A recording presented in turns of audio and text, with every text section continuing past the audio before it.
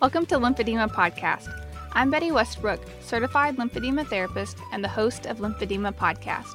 The purpose of Lymphedema Podcast is to provide answers and explanations for people affected by the lymphatic disease lymphedema. This podcast is for patients, family members, medical professionals, and anyone interested in lymphedema. Each week, I discuss a new topic related to this disease to help you learn more and navigate better the journey ahead. Disclaimer: as a certified lymphedema therapist, all information provided is based on my professional experiences and education. I recommend that anyone who feels they have lymphedema or have been medically diagnosed with lymphedema seek in-person medical treatment from a certified lymphedema therapist. I'm so passionate about teaching others about lymphedema that I created this podcast. Thanks for joining me. I hope you're ready to learn something new today. Today's episode is brought to you by the National Lymphedema Network. Welcome back for episode 37 of Lymphedema Podcast. October is upon us and pink ribbons are everywhere. It is officially Breast Cancer Awareness Month. I'm not a fan of all the pink.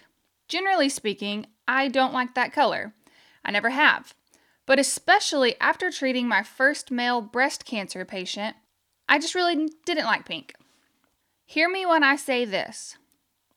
Yes, 100%, the Race for the Cure, Awareness Month, and pink ribbons are important and serve as a great, fabulous, necessary source of education.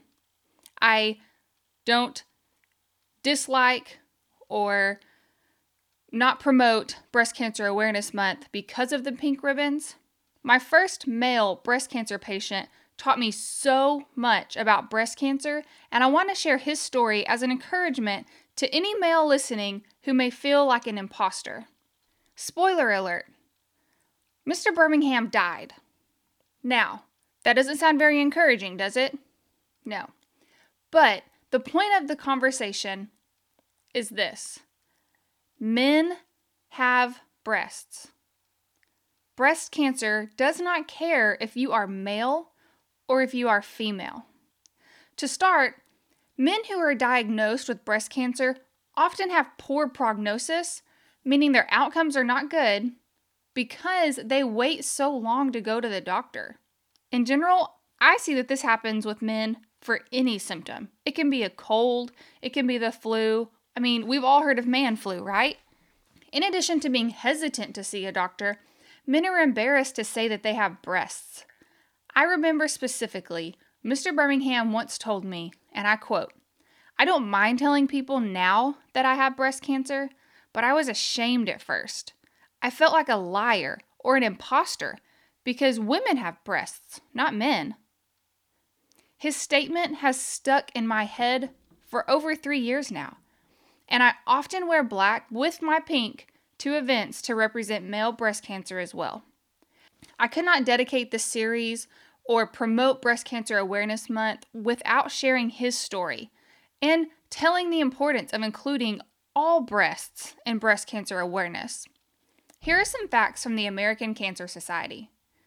The American Cancer Society estimates about 2,670 new cases of invasive male breast cancer will be diagnosed this year, 2019. About 500 men will die from breast cancer. So men and others listening, because we all know men don't see the doctor unless their significant other is nagging them, go see your doctor at the first sign. Speaking of signs, the American Cancer Society lists these signs and symptoms of male breast cancer. A lump or swelling, which is often painless, but not always. Skin dimpling or puckering. Nipple retraction. Your outie turns into an innie.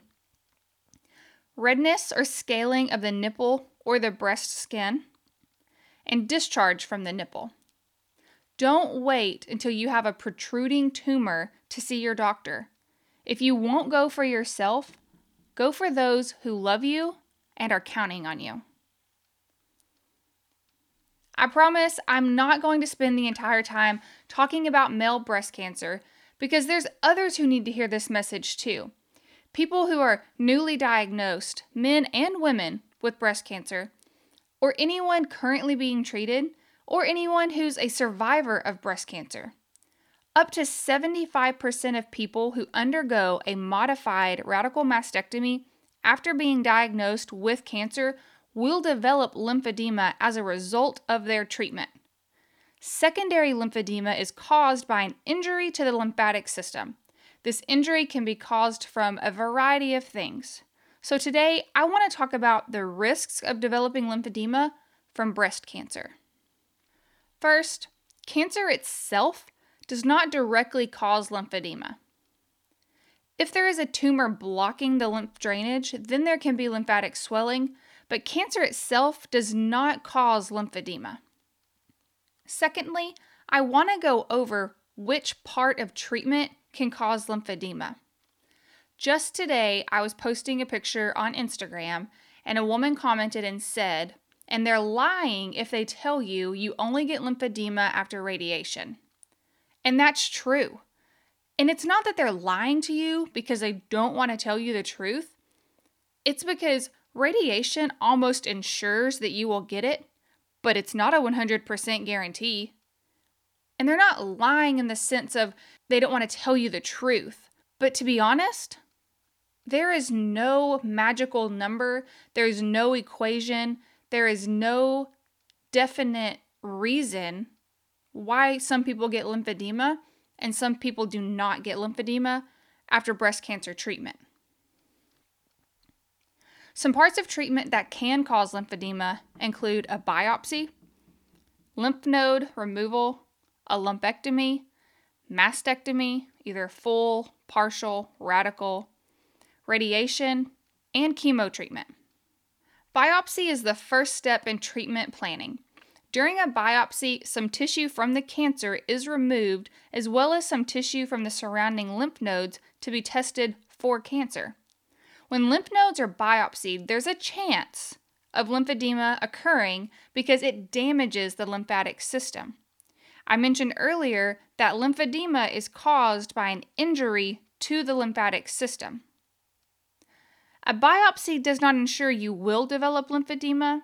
As you will learn throughout this episode, there is not a magic number of lymph nodes or radiation treatments that will cause it. Following lymph node biopsy, there's often a surgery that follows, and it's based on what the findings of the biopsy are.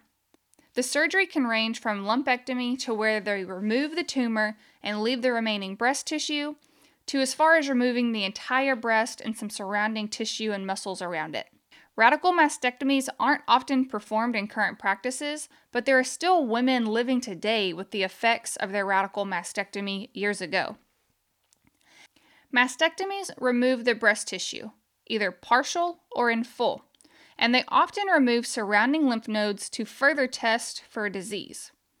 As I mentioned before, there is not a magic number of lymph nodes you can afford to lose, and there's not a guarantee that a minimally invasive biopsy will not cause lymphedema to occur. I was recently at the Harvard Patient Symposium where Dr. Singhal was presenting on surgical procedures for lymphedema management. He stated that during a mastectomy or lymph node removal, he performs a lymphovenous anastomosis, which is also called an LVA, and during this procedure, it connects the end of a lymphatic vessel into a vein. This simple procedure can restore lymphatic function before it's even an issue. More doctors need to do this, but more importantly, more patients need to ask for this procedure during a mastectomy. Education is key.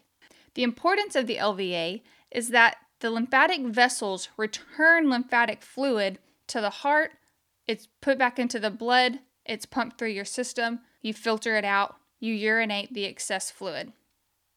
When you take the end of the lymphatic vessel and you put it into a vein, veins carry unoxygenated blood back to the heart to be reoxygenated and to put back into your system. So it's completely bypassing the process of the lymphatic vessel, and it's dropping off that lymphatic fluid directly into the vein, which is going directly to the heart. That's why it's such a key procedure. The National Lymphedema Network invites you to attend their annual conference October 26th through the 28th at the Westin Boston Waterfront. This is a great opportunity to hear from leaders in the lymphedema community as they speak about topics that are relevant to you. You won't want to miss this great event. Go to www.lymphnet.org for more details. Use the promo code PODCAST when registering to receive a special discount offer. The National Lymphedema Network, empowering people with lymphedema to live life to the fullest. Lastly, I want to talk about the importance of cancer treatment. Cancer treatment is a good thing. It saves your life, but it does come with side effects. No one wants to be the person to say, I saved your life and I killed your cancer, but I gave you this irreversible condition that's progressive, causes pain, decreases your function, and can lead to disability. The truth is, there are side effects that do not go away after breast cancer treatment. There are battles you will still be fighting 5, 10, 25 years after remission.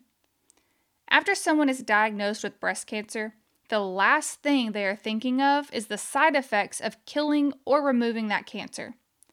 You can only think about this moment, wanting to not have cancer and wanting to get your life back. If you're lucky enough to have a doctor or nurse talk to you about lymphedema, it probably sounds minor compared to the shock of learning you have breast cancer. But please, take the time to consider how it can impact your future. Make time to see the lymphedema therapist and ask all the questions to better educate yourself. The symptoms of lymphedema related to breast cancer include heaviness of the arm, swelling in the hands or fingers, and tight-fitting clothing or jewelry of that one arm. Symptoms can be present in the breast and the underarm region as well. Some skin changes to look for include tightness, pockets of fluid around a scar, or an orange peel texture of that breast tissue. If you have any of these symptoms, make an appointment with your oncologist to get a referral for a certified lymphedema therapist. And I would also caution that if you've had breast cancer or you're currently being treated for breast cancer and you've not seen a certified lymphedema therapist, ask your oncologist or primary care physician for a referral. It's likely that you can begin prophylactic treatment to decrease or eliminate your risk of developing lymphedema. Before I close up, I want to remind you again that the American Cancer Society estimates that 2,670 new cases of invasive male breast cancer will be diagnosed this year in the United States, and about 500 men will die from this disease. Please don't wait until it's too long if you are a male and you are experiencing some symptoms. Also, if you have a woman in your family who has died from breast cancer, go get tested, see if you carry that genetic factor as well. Women carry it and men can carry it. So if you have a family history of breast cancer, please go have that checked out. I also want to follow up with the points that I covered today. Cancer itself does not directly cause lymphedema. And as I've mentioned a few times already, there is not a magical number of lymph nodes that you can afford to lose or a certain number of radiation treatments that will cause lymphedema. Any injury to your lymphatic system increases your risk of developing lymphedema. And finally, I hope you hear me say this, cancer treatment is a good thing. Cancer treatment does save your life, and it is important. Take the time to educate yourself and to learn more about the things that are to follow your cancer treatment. And I know it's a hard thing to do because in the moment, it's a lot of information and it's a lot of people talking at you and you're in shock and you're just numb. And that funny word, that funny L word, lymphedema, it just doesn't sound like much when you're thinking about the risk of saving your life or living your life with some swelling. I just hope that you take the time to learn and educate yourself and to help educate others if you're a current breast cancer survivor or if you're currently going through cancer treatment, that you would help to spread the awareness of that so that more people in our community aren't stuck living with the effects of their cancer treatment. Mother Teresa says, loneliness and the feeling of being unwanted is the most terrible poverty. This podcast is here for you to find friendship and a community for your journey with lymphedema. I hope you've enjoyed learning more about lymphedema related to breast cancer. Email me with your story if you would like to share, lymphedemapodcast@gmail.com, or visit the website lymphedemapodcast.com to submit a topic for another episode.